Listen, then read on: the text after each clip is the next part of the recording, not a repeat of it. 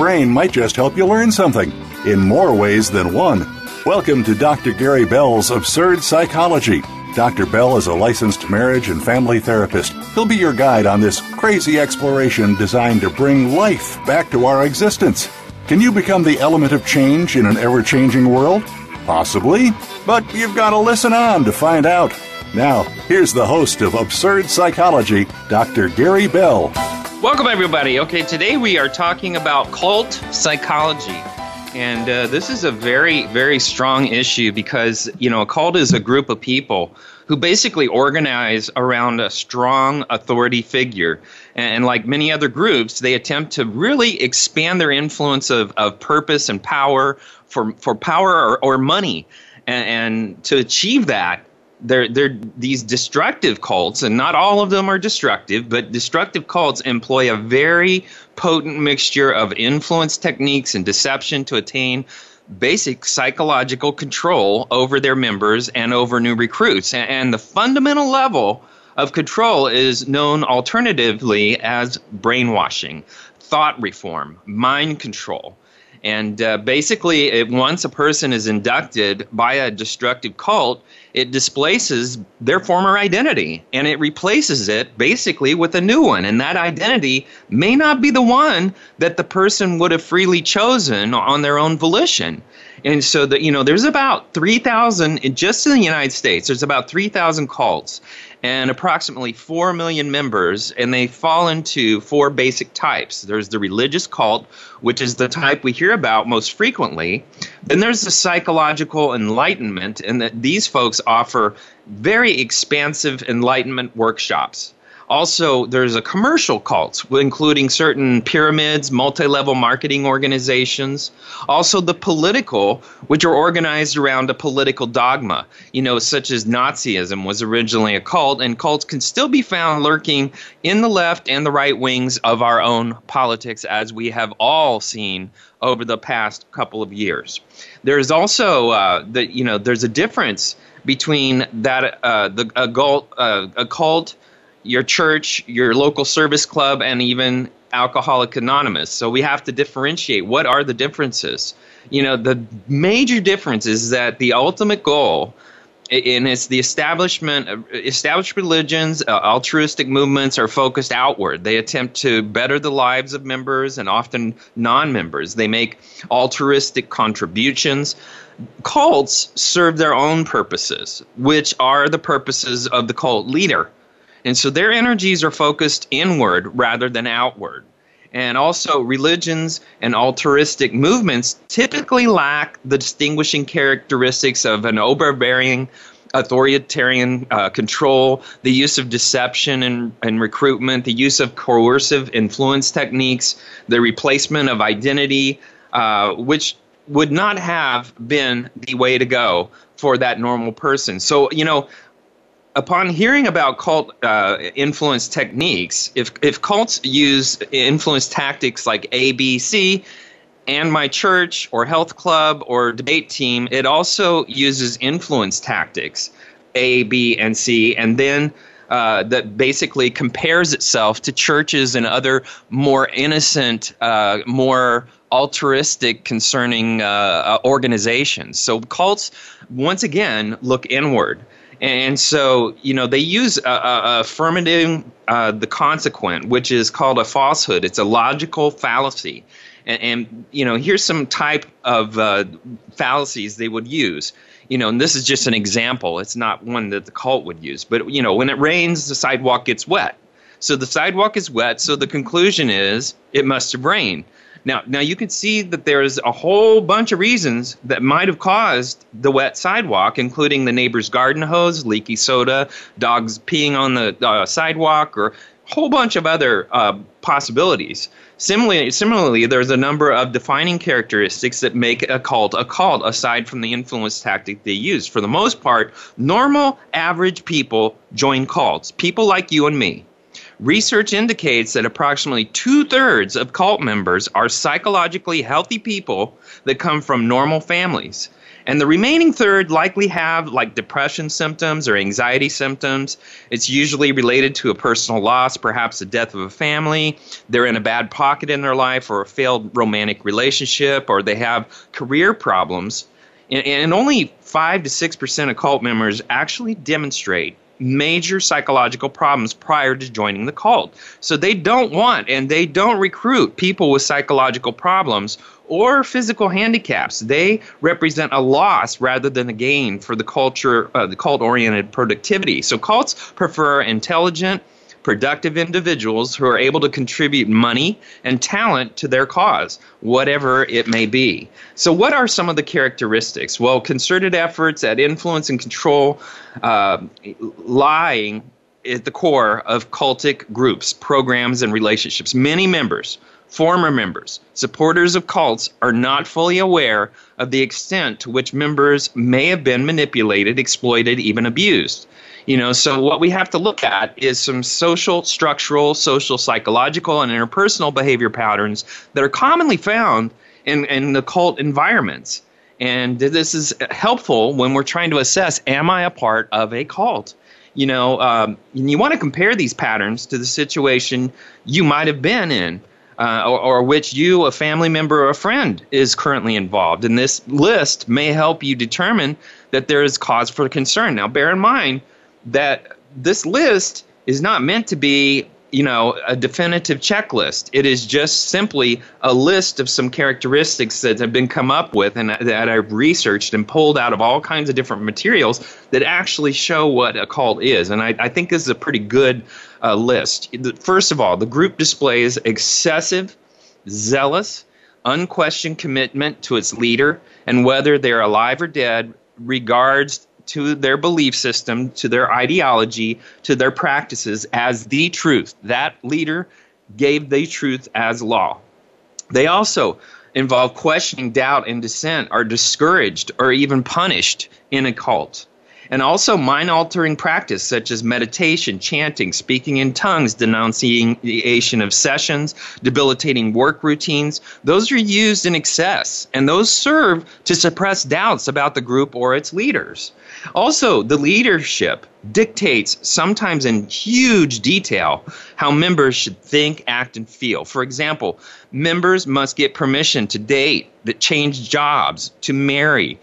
Leaders prescribe what types of clothes and where a person lives, whether or not they have children, how to discipline children, and all kinds of things such as that. Also, the group is usually elitist, claiming a special exalted status for itself. And its leaders, the members, for example, the leader is considered like a messiah, a special being, and the group is being special from all its special mission from humanity that separates it from the human race. Also, another characteristic is the group has a polarized us versus them mentality, which may cause conflict with the wider society.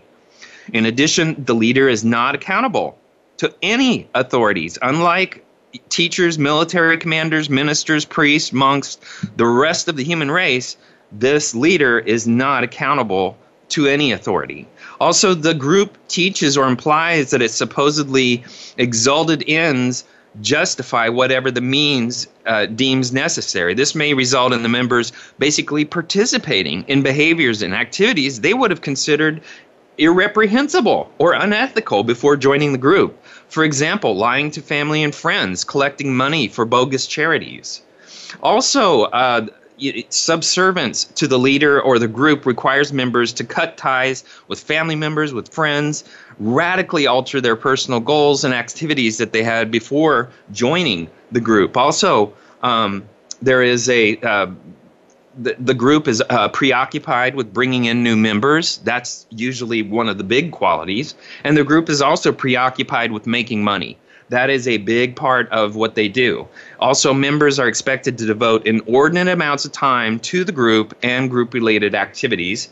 In addition, members are encouraged or required to live and or socialize only with other group members. And the most loyal members feel that there can be no life outside of the context of the group. They believe there is no other way to be often fear reprisals to themselves or others if they leave or even consider leaving the group. So these are some certain qualities that truly define something different than religion or politics.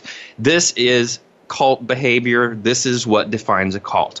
Now, here's some psychological background that can provide insight regarding cult induction. And there's a lot involved in this. And so we're going to kind of break it down in steps. But first of all, behavior is a function of both a person's personality and their situation. And so if you know anything about psychology, behavior is a function of or an interaction of both the personality and the environment. And one of the social psychology's great discoveries has been the overwhelming influence that the environment and the immediate situation exerts on people's behavior. Yet, when assigning cause, observers will usually attribute cause to a person's personality and not the constraints of the environment. With the cults, it is much about groupthink. It's groupthink to the hilt.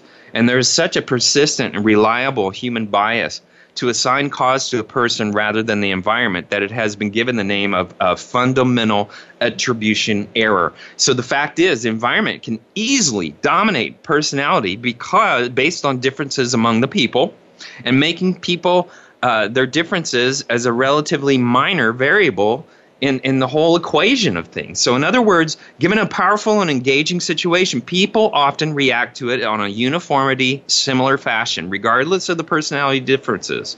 And so this has been demonstrated a whole lot of times in the laboratory and more frighteningly in real life. There appears to be no reliable personality factor that predicts cult membership. However, certain situational elements make people more vulnerable to cult recruitment. And they include, number one, big factor, this is a weakness, loneliness, as experienced by someone who has recently moved to a new location. Also, depression, as we feel after a failed relationship. Uncertainty about how to proceed, as you might feel when you first go to college. These situations create a desire for quick, simple solutions, and cults provide a whole bunch of these solutions. They are very solution-focused about life, which are more importantly accompanied by structure, which makes people feel safe, authority, which makes people feel safe, close social contacts, which makes people feel trust, and elements that people need, which most of us take for granted in our everyday lives. So according to, if you look at Margaret Thayer Singer, she said that cults flourish during periods of social and political turbulence. Well, guess what we're in today? Social and political turbulence. Well, guess what the media is doing? It's doing exactly what cults do. It's doing groupthink. What do you think the Democratic Party is since it has no platform? Groupthink. There is a lot going on around this whole element of reassuring a certain perspective. And we are in a very socially traumatic pocket. And I've talked about this on other shows, but this is what leads people into easy way out thinking, and they escape into places like these cults. And it's so sad. Why do people join the Masons or the Rotarians or a political party? Because it's what they offer. They offer friendship. They offer connections. They offer identity. They offer the opportunity to make a contribution. And they're, are the motives the same as joining the Order of the Solar Temple or the Branch Davidians or the Scientology or the Taliban or the Hamas or the Al-Qaeda? How acceptable social groups and organizations are different in different cults and different cultures. It's amazing. We are fighting all of these terrorist cults out there, and they are cults. These are not religions. They're cults, and they're cults that demand of their people to follow their doctrine. And it's so sad that people will actually grab onto that rather than establish their own free will and their own personal identity. So there's a great deal of interest in cults, which can take a whole lot of forms. There may be a religious or racial or a political or a mystical or a self-help or a pseudo-psychological cult. but they all have half a dozen recognizable characteristics. Number one, powerful and exclusive dedication, devotion to an explicit person or creed. They use the thought reform programs to integrate, to socialize, to persuade, and control members. You know, it's amazing when you watch interviews on television regarding politics, it's amazing how many of the folks, especially in the Democratic Party, and I'm not trying to belittle the Democratic Party, I hope they get stronger, I hope they grow so we can have a very diverse government. However, the problem is that they have all done their own talk. They're all talking the same. They all fit whatever the Democratic thought process is into their answers, which don't always match up with the questions, and it makes them look crazy. And it's so sad that they cannot be free-thinking individuals, you know, at least the people that represent them on the press. You know, a well-thought-through recruitment, selection, and socialization process is often used. Then they also do this thought reform programs to, you know, and we talked about that earlier. Also, they insist on reprogramming the way we see the world, and they have a very consistent exploitation of group members specifically to advance the leader's goals, and they nearly always go in for control signals. You know, a different unfamiliar setting with different rules, terms, behavior patterns that differentiates them from the world, and it justifies why they do. And ultimately, they use psychological and physical harm to cult members, their friends, their relatives, and possibly the community as a whole. You know, most cults start their induction by trying to stop both individualistic and critical thinking, like the army. Their job is the first, and you break that, and it will remake you into one of them. And this involves the induction of sacred creed that members may have to live by.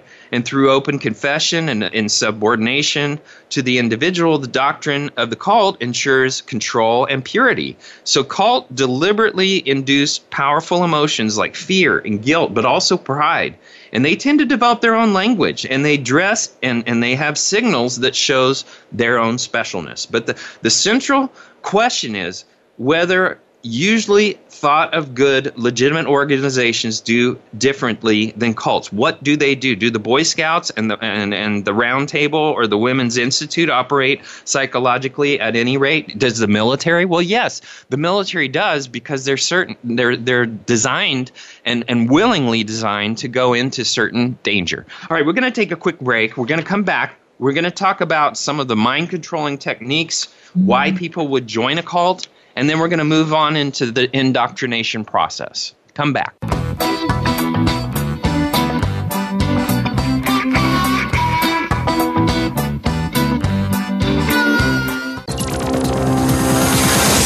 It's your world. Motivate, change, succeed. VoiceAmericaEmpowerment.com. Dr. Gary Bell is a licensed marriage and family therapist in Southern California, but he is here to help you no matter where you are. Visit drgbmft.com. You can schedule an appointment with Dr. Bell, and many major health insurance plans are accepted. Call or text Dr. Bell today at 951-818-7856 or visit drgbmft.com. Dr. Bell could help you take back your life in 4 to 8 carefully constructed sessions. Stop coping and start living in the now. Call 951-818-7856 or visit drgbmft.com today.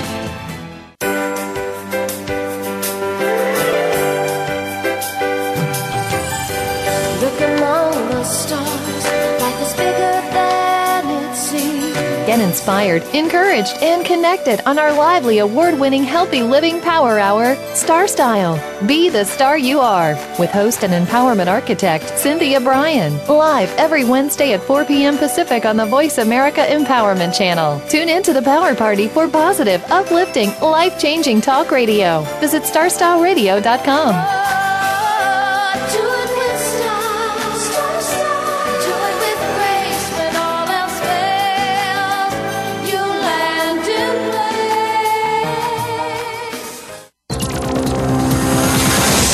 It's your world. Motivate, change, succeed. VoiceAmericaEmpowerment.com.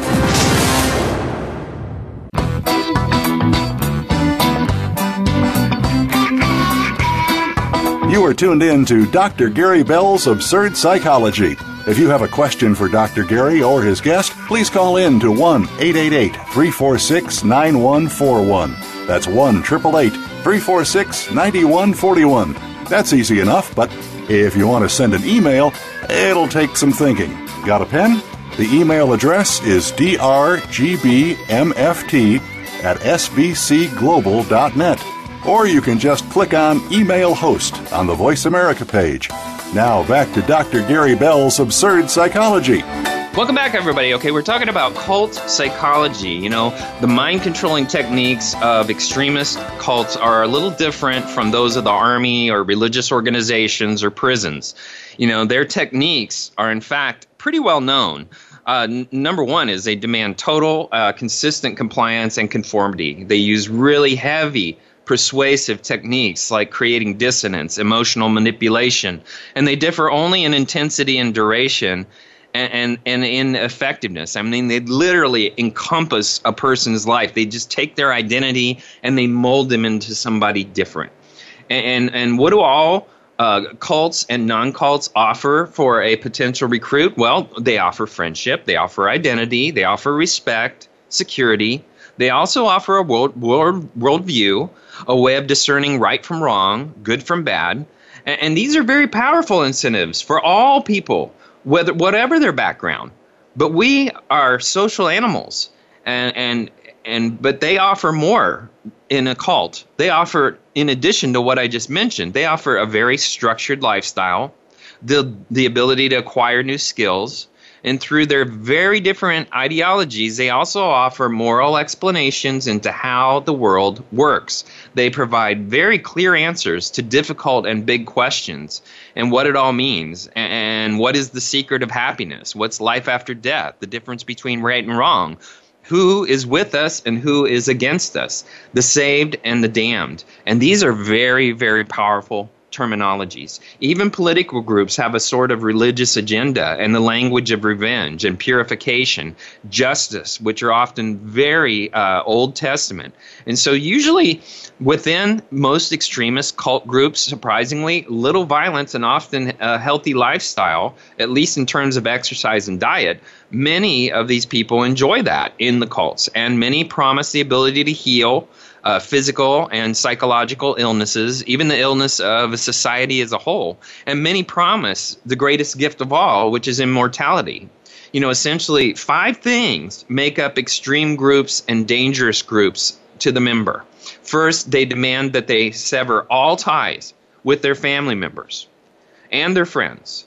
They sever all ties with organizations such as schools and churches. And this naturally makes them more dependent on the cult itself and help creates the person's new identity. And then they can start all over again. They get to wipe the slate clean. They have no sins. And so this rule is also found in extreme Christian monastic orders.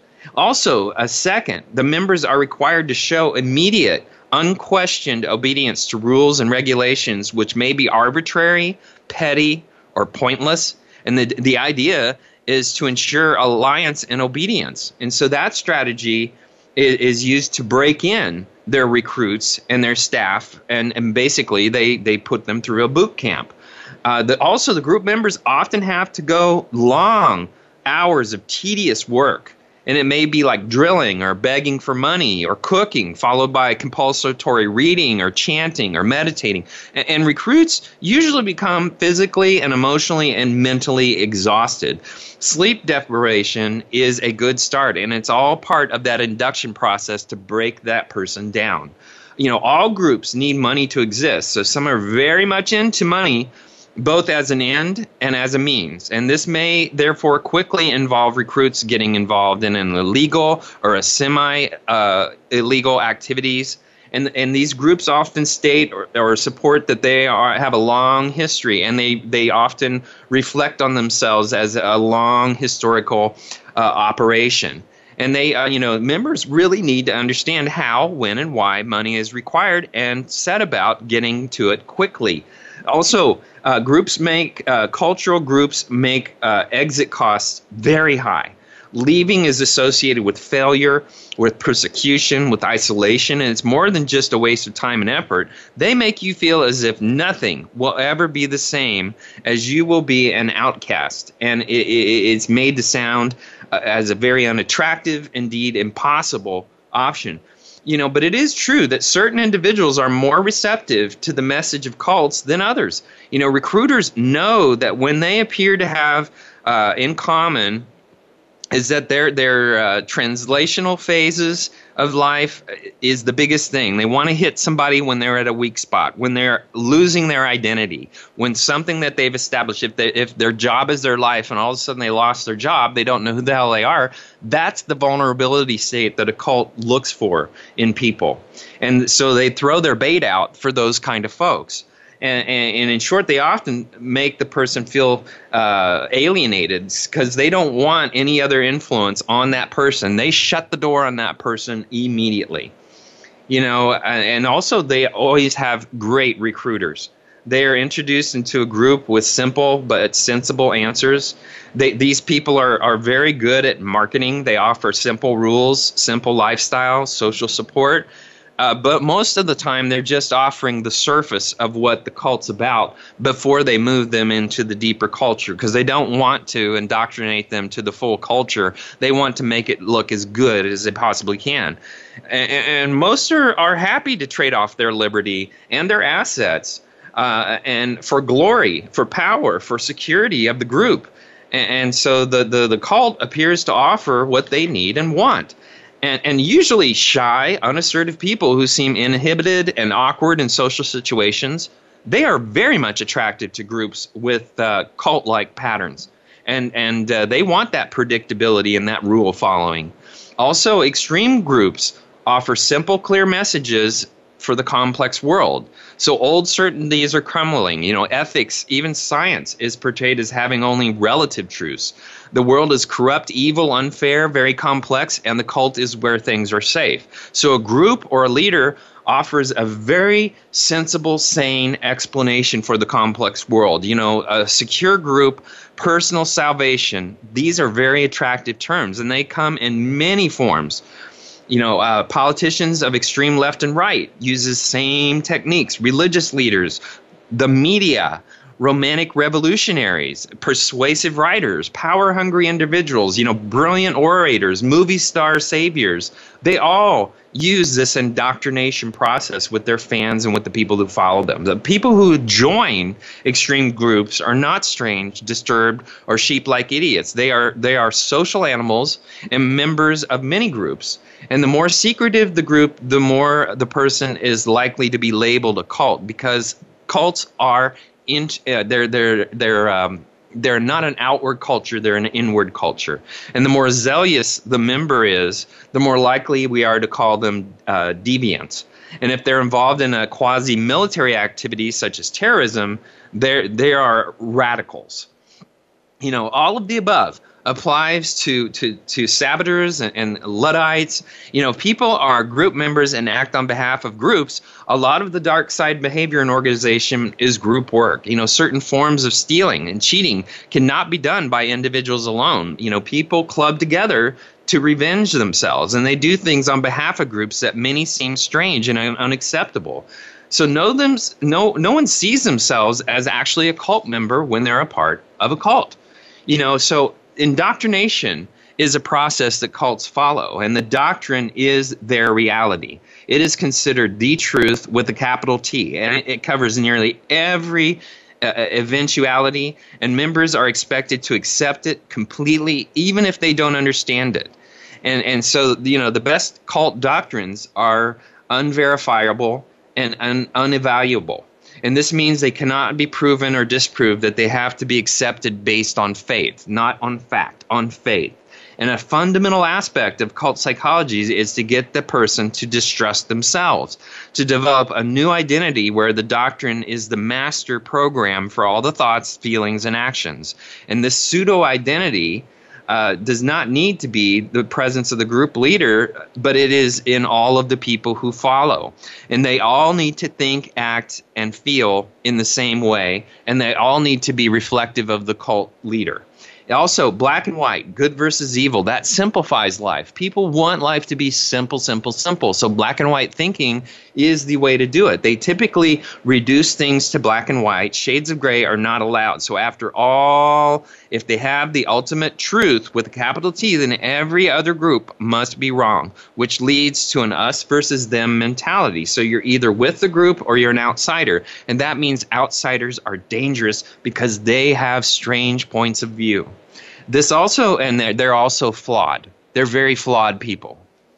And that means that the people outside the cult are flawed. That's what the cult will validate. Until they come to the cult for the real truth, the rest of the world is wrong. Also, this goes part of the way in explaining how these members end up distancing themselves from their family and friends, because what their family and friends are saying is so far from removed from what they're learning. And so they just kind of basically feel sorry for them, but they're bored with their friends and family because they don't offer reinforcement of their perspective.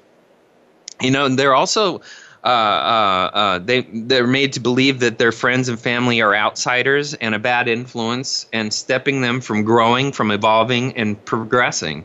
So cult psychology of black and white thinking extends itself to a whole lot of different areas. But you're either all in or you're all out. You have to accept everything the leader says or not. You are also sexually liberated if you're not. You know, basically, there is some manipulation going on there. You know, words like never, always, everyone are very much used frequently. So never, always, everyone. That's the kind of terminology they use to demonize the world. And one reason is that they want you to model the leader. The destructive sects seem to take, you know, very strange or very strange perspective. Every member seems to have common habits, common mannerisms. They have to have their own jargon. They dress the same. They have their own language. And this is because the members believe that they should be modeling or copying the leader. Or the people higher up in the organization might be the people that they model themselves after. Also, obedience, loyalty, very highly regarded in destructive cults, and copying the leader is a way for members to show these values. Very often, members don't just want to be like the leader, they want to be like the person. And they want to take on that leader's persona. And so they also develop a pseudo-identity or pseudo-psychology. Since many of them are caught in a very weak spot in their life, they don't have a strong identity. They don't have a lot of decisions in their life. That's why children are so much more susceptible to cults than people that are older, because they want to unfreeze the identity that you currently have, or freeze it, and they want to unfreeze a new identity. And they want to keep inviting that change into your process. And they want to freeze up and reinforce very positively that new identity. You know, there's a whole lot of techniques used in that process. But, you know, family and friends are radical changes to that person, and they become very, very foreign to that person once they enter into that cult psychology. Also, contradictions exist in how destructive cults work in what the leaders say, because the doctrine is totalitarian in nature. And typically there are cult contradictions here as well. They're usually a product of the leader's thinking, and they're used by the cult leaders to justify their own actions to manipulate the members. So here's some contradictions. Freedom. Many cults offer freedom in different forms. Freedom from sin, financial freedom, personal freedom. And of course, this is one of the first things that people actually lose. They lose the freedom to think or choose for themselves. They actually lose the freedom to do what they want, and sometimes even the liberty to go where they want or have the relationships they want, even eat what they like. And also, the interesting thing, however, is that members continue to think that they are free, even more free than they were at any other time in their life. And this is the nature of mind control. Also, truth is another contradiction. Typically, cults offer the truth, and they have the way. And by the way, there is a cult named The Way. and also the knowledge and the method for living life. The leader makes themselves out to be a person with special knowledge for their followers. And of course, the truth of what is actually happening is mind control, and it's totally hidden from the members. A second aspect is that lies are frequent in cults and in cult leaders. In fact, one psychopath says of psychopaths, they lie as easily as they breathe. The doctrine, the ideas of the leader, are an invitation or a distortion of other ideas, and that's to say they are frequent lies, and so they live in a demented state of lies. And another aspect of cult contradictions is that the members are expected to be honest and open, especially with the leaders, and particularly if confession is common to the group. At the same time, they are told it's okay to lie to outsiders to collect funds and to recruit new members. So the members are taught that, after all, it's for their own good. Also, elitism is another contradiction. Members in destructive cults come to believe that they're elite, that they have knowledge or ability that outsiders don't. And in many ways, they feel special and different and more evolved and more developed than people who are not in their group. How would that feel, to feel like Superman every day of your life after you may have been a meth addict for 5 years and now you've jumped into a cult and you're Superman? That is how they do. They want you to feel strong about yourself, but basically they are there to use you. So, outsiders often consider that cult members are weak, easily controlled, stupid, mad, fanatics, full of nonsense, and a host of other things that you could say about the opposite spectrum. But the problem is they have been caught at a weak point in their life. Invulnerability. These cult members often believe that they are invulnerable in the sense that problems of the outside world do not apply to them. And that's why these people, these terrorists that will actually kill people, they think they're going to get, some privileges in heaven after they die. They're invulnerable. And they're very healthy and not prone to illness. That's because they want their members to stay alive as long as possible, to be as productive as possible. And they are happier that way when they're healthy. And when they're healthy, they're a good representative of the cult. And so that, each member is a representative of the cult that they're in. And so that is very important that they're healthy, because if they look unhealthy, people don't tend to want to join. Also, criticism. The leaders' destructive steps they're typically very critical of outsiders. They have to be, because after all, the group is the truth. And also, decisions. Learn how to think for yourself, make your own decisions, liberate yourself from the tyranny of society, choose your own life, are the offerings that a lot of cults will offer people. They think but the problem is they have a closed doctrine in cults, which creates basically a bounded reality. As the members have blinkers on, they have a very particular way of seeing the world, and the more they indoctrinate, the more they push them into that way of life, the more they believe what the cult believes rather than what they may have believed as an individual. All right, we're going to move on. We're going to take another break, and we're going to go into how indoctrination works, and then we're going to talk about some tactics, and then we're going to talk about some cults. Come back.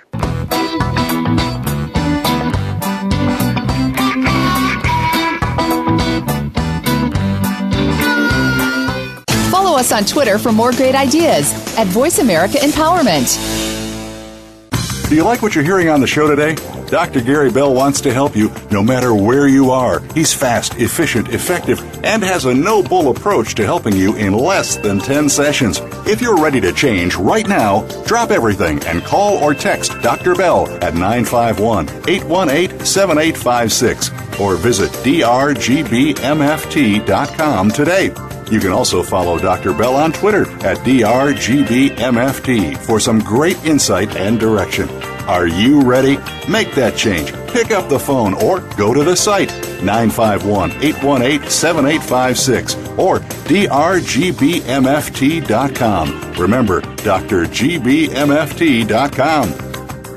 Follow us on Twitter for more great ideas at Voice America Empowerment.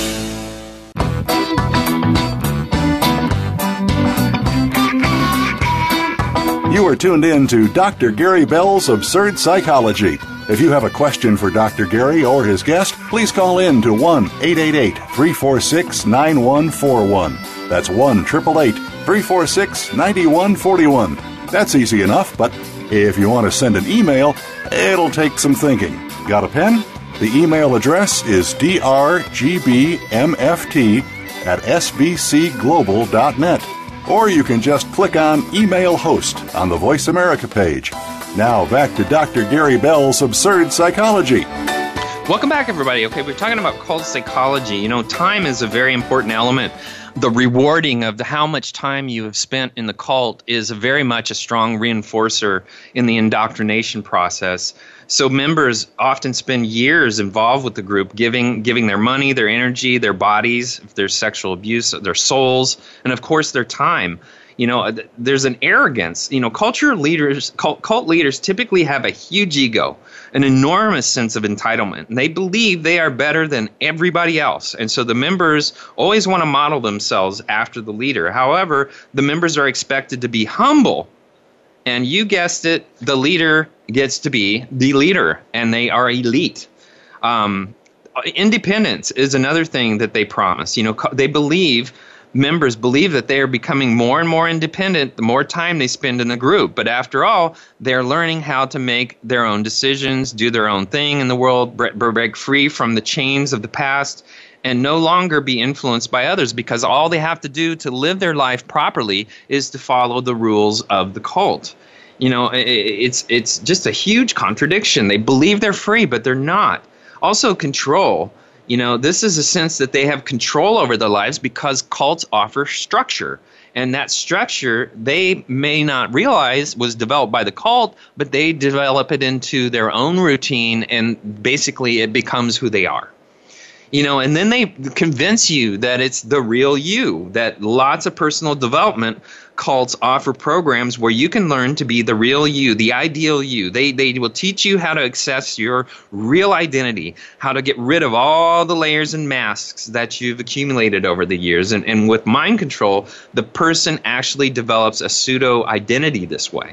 Also, sex is another indoctrination. It's one of the most common cult contradictions because it is used as a very powerful way to control and dominate. For example, in many groups, that the purpose of celibacy, the leader is often having sexual relationships with many members, which is sexual abuse. However, the people that are in the cult may have the freedom to have sex with whoever they want, or they have a very simple relationship with one person. You know, the group, many of the destructive sects offer friendship, companionship, the option to make new friends that are like-minded. And so these new recruits are often exposed to what, you know, it's basically love bombing. It's basically the creation of a honeymoon phase that the person is lured into in a very weak point of their life. You know, the closer inspection of friendships in group is usually reveals that a lot of these relationships are more obligatory and fairly shallow. You know, if somebody commits a sin within a group or breaks the rules in some way, very quickly these friendly people jump to the other fence and ostracize that group member. So the leader does not want friendships. They want the attention for themselves. And so the leader will demand that attention in a cult. They also the leaders don't want adoration. At least that's what they say. You know, in reality, they are cultivating an environment in which they are the all-powerful, the all-knowing, the supreme being, and anyone who does not demonstrate adoration may be punished. So what they may do is they offer themselves up as if they're a victim or somebody that is humble, but they're not really humble. They want adoration. Also, you know, in a cult, they want you to believe that all the people in the cult are your family. And that will indoctrinate you permanently because you leave the cult, you leave your family. And also, basically, there's a lot of competition within the cult to indoctrinate you further. So competition is a very, very powerful thing. And when we're competing to become more spiritual or more a part of our cult, the whole idea is that you will show dedication stronger. You will do all the things that the cult wants in a competitive way so that you're elevated within the cult and have more privileges. Also, a scarcity is another technique. They offer something different that you can't get anywhere else. This is the only place that we can offer that you're offered this kind of freedom or this kind of need that we're meeting. And they all feel that they're saving the world. These cults all feel that their purpose is to save the world. And all these poor people are just ignorant and don't know. Oftentimes the doctrine of the cults creates impossibilities that the members are urged to try and obtain. And so, typically the leader claims that they have these abilities and that the members are simply trying to be as good as the leader. For example, working without emotions, never making judgments, having perfect days whenever you want them, never breaking the rules, never sinning. These are things that we all would love to have, but once again, that's black and white thinking. They also use combinations, and these are aspects of cult psychology that basically isolates people. Keep in mind that all the things are stacked up upon each other in their thought process in different groups. So there may be no physical coercion or force, but the pressures are enormous. So they will combine pressures from different, whatever your weaknesses are, to basically keep you going into the cult. So they use manipulation through fear and guilt, and that's central.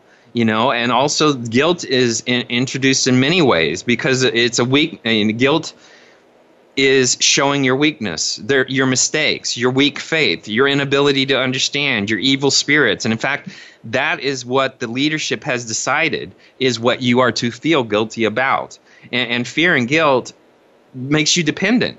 And so the members become dependent on the leader and know who they are. I mean, think about the Catholic Church, and, I'm Catholic, but I got to tell you something. I'm a bad Catholic, by the way.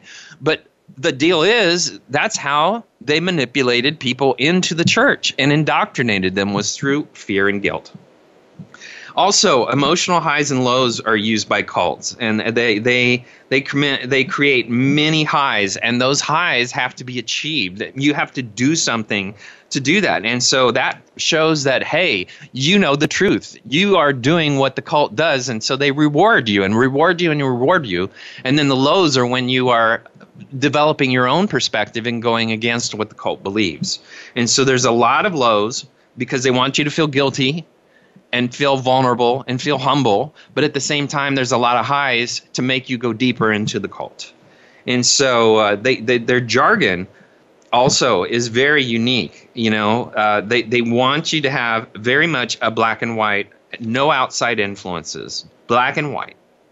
They use confessions. They use a change in a sense of time.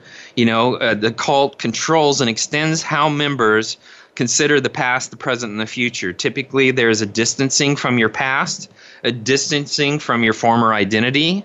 And under mind control, past memories are distorted, and the negative ones being amplified, and then the positive is minimized and denied. So members often talk about their past being black or gray, and they don't fully remember their past as they once did. Now they're understanding whys. Now they're beginning to think that they have answers that they never had before, but what they don't understand is being filtered through the cult's perspective. And so the sense of present typically becomes all important, living in the now. And by the way, that is a very important thing for us to be healthy. But living in the now means a denial into a cult, a denial of your past, and looking negatively. It's a distorted view of your life rather than a true view of your life. So the future is time when there will be great rewards or punishments. So the leaders typically are promising future. And they create visions of the future in a way that allows further manipulation of the members and maintains cult control. Because if you know where you're headed, you're going to want to go there as fast as possible. And so leaders are very clear about where they want you to be. Also, in most groups, what happens in the most cults, there's a sense of an eternal present where members are simply doing what they're doing without much critical thinking. And the more they can do away with critical thinking and doing just obligatory in-the-now behavior, people are left with the idea that they don't have to think. And they become lazy because they follow doctrine rather than think for themselves. Confessions are a very important part of these things. So they want to erode the sense of self and destroy any privacy that a person has, whether it's overt or covert. They want to have you confessing all of the time to make sure that you're still part of the cult's doctrine. And it's very common in most groups as members talk covertly to the leadership about wrongdoings of other people. So they usually will talk about who is committing sins and bring them out. And so they'll talk to the leader, and the leader becomes important this way because they can only confess to the leader or part of the leadership. That leadership will then come down on another person for breaking rules. So that's how they basically police their own selves. So, these are some of the problems that cults offer. And the problem is they just destroy people. Okay, so what are some cults? Well, ISIS and Taliban. ISIS and Taliban is our biggest problem in this world. I mean, they are creating a lot of fear, a lot of death of poor, wonderful, innocent people who are vacationing or living their daily life, and suddenly car bomb. Suddenly somebody pulls out a knife. I mean, they literally are indoctrinating people to kill in the sense of for them as if it's a religion, and then promising the eternal. And ISIS and Taliban have their own little language. They have their own ways of being. They have their own secret society. And the whole problem is that the world's got to get serious and crack down on them because their extremism is about basically indoctrinating the whole world into their own psychology. And so if we don't stop this thing in our tracks, we're all going to be living in their horrible, horrible world. All right, now another one, the biggest one, the most probably the evilest one, is Scientology. This Church of Scientology was formed in 1953 by L. Ron Hubbard, and it is a very rich cult, and it's very high-profile members. They want to make sure they put really healthy, sexy people out there like Tom Cruise, this thing, Scientology, has remained very controversial since its origin. And this religious cult is based on the idea of clearing the human psyche of negative emotions and memories and bring out the whole potential, the full potential of the psyche with intense therapy sessions. And they often rely on the use of lie detectors.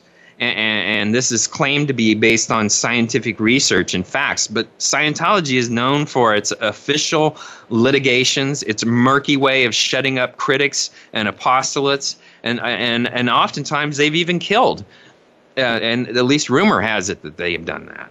Also, the KKK, one of the biggest cults, with the beliefs rooted in white supremacy. The Ku Klux Klan is a particular cult of Christianity, and it's extremely violent in nature, and it's full of arson to cold-blooded murder.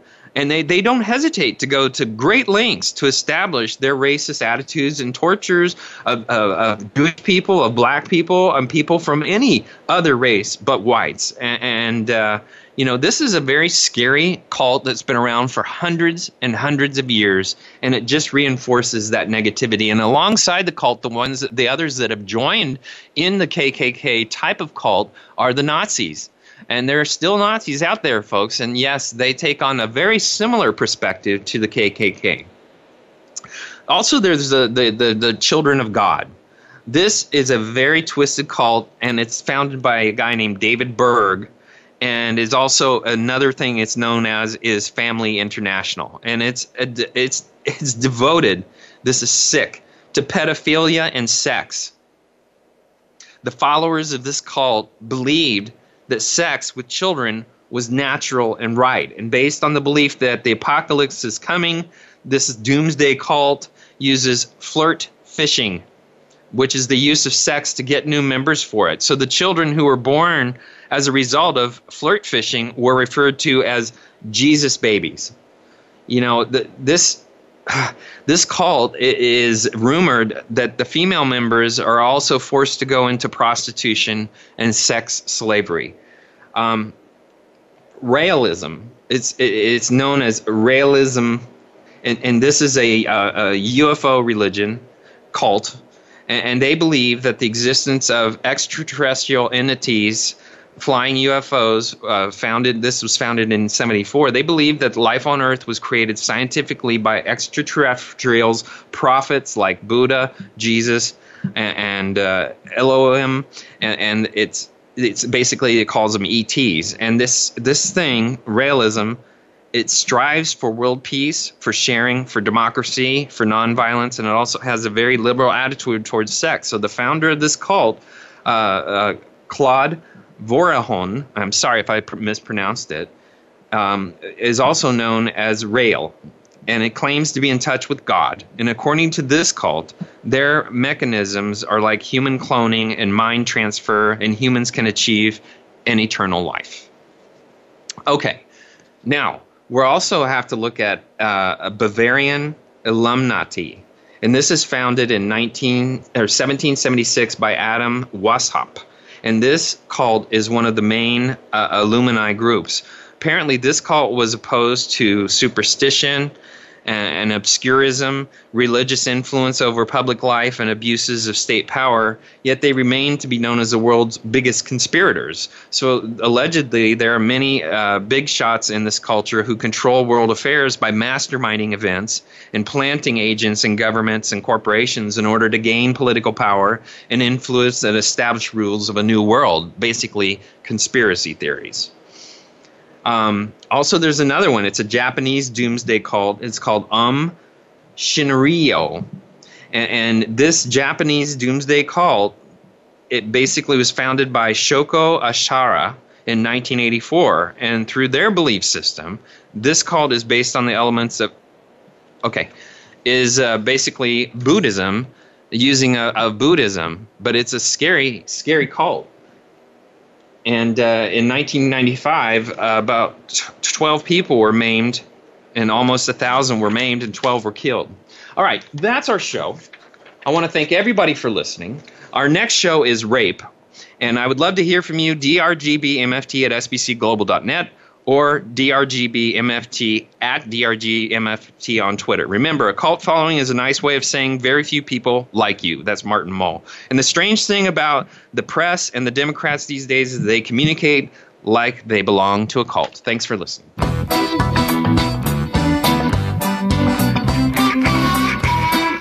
That's our show for this week. Please join Dr. Gary Bell for another edition of Absurd Psychology next Friday at 4 p.m. Eastern Time, 1 p.m. Pacific Time on the Voice America Empowerment Channel. Now, go impress your friends and family with what you've learned today and have them tune in next week so they can be almost as smart as you.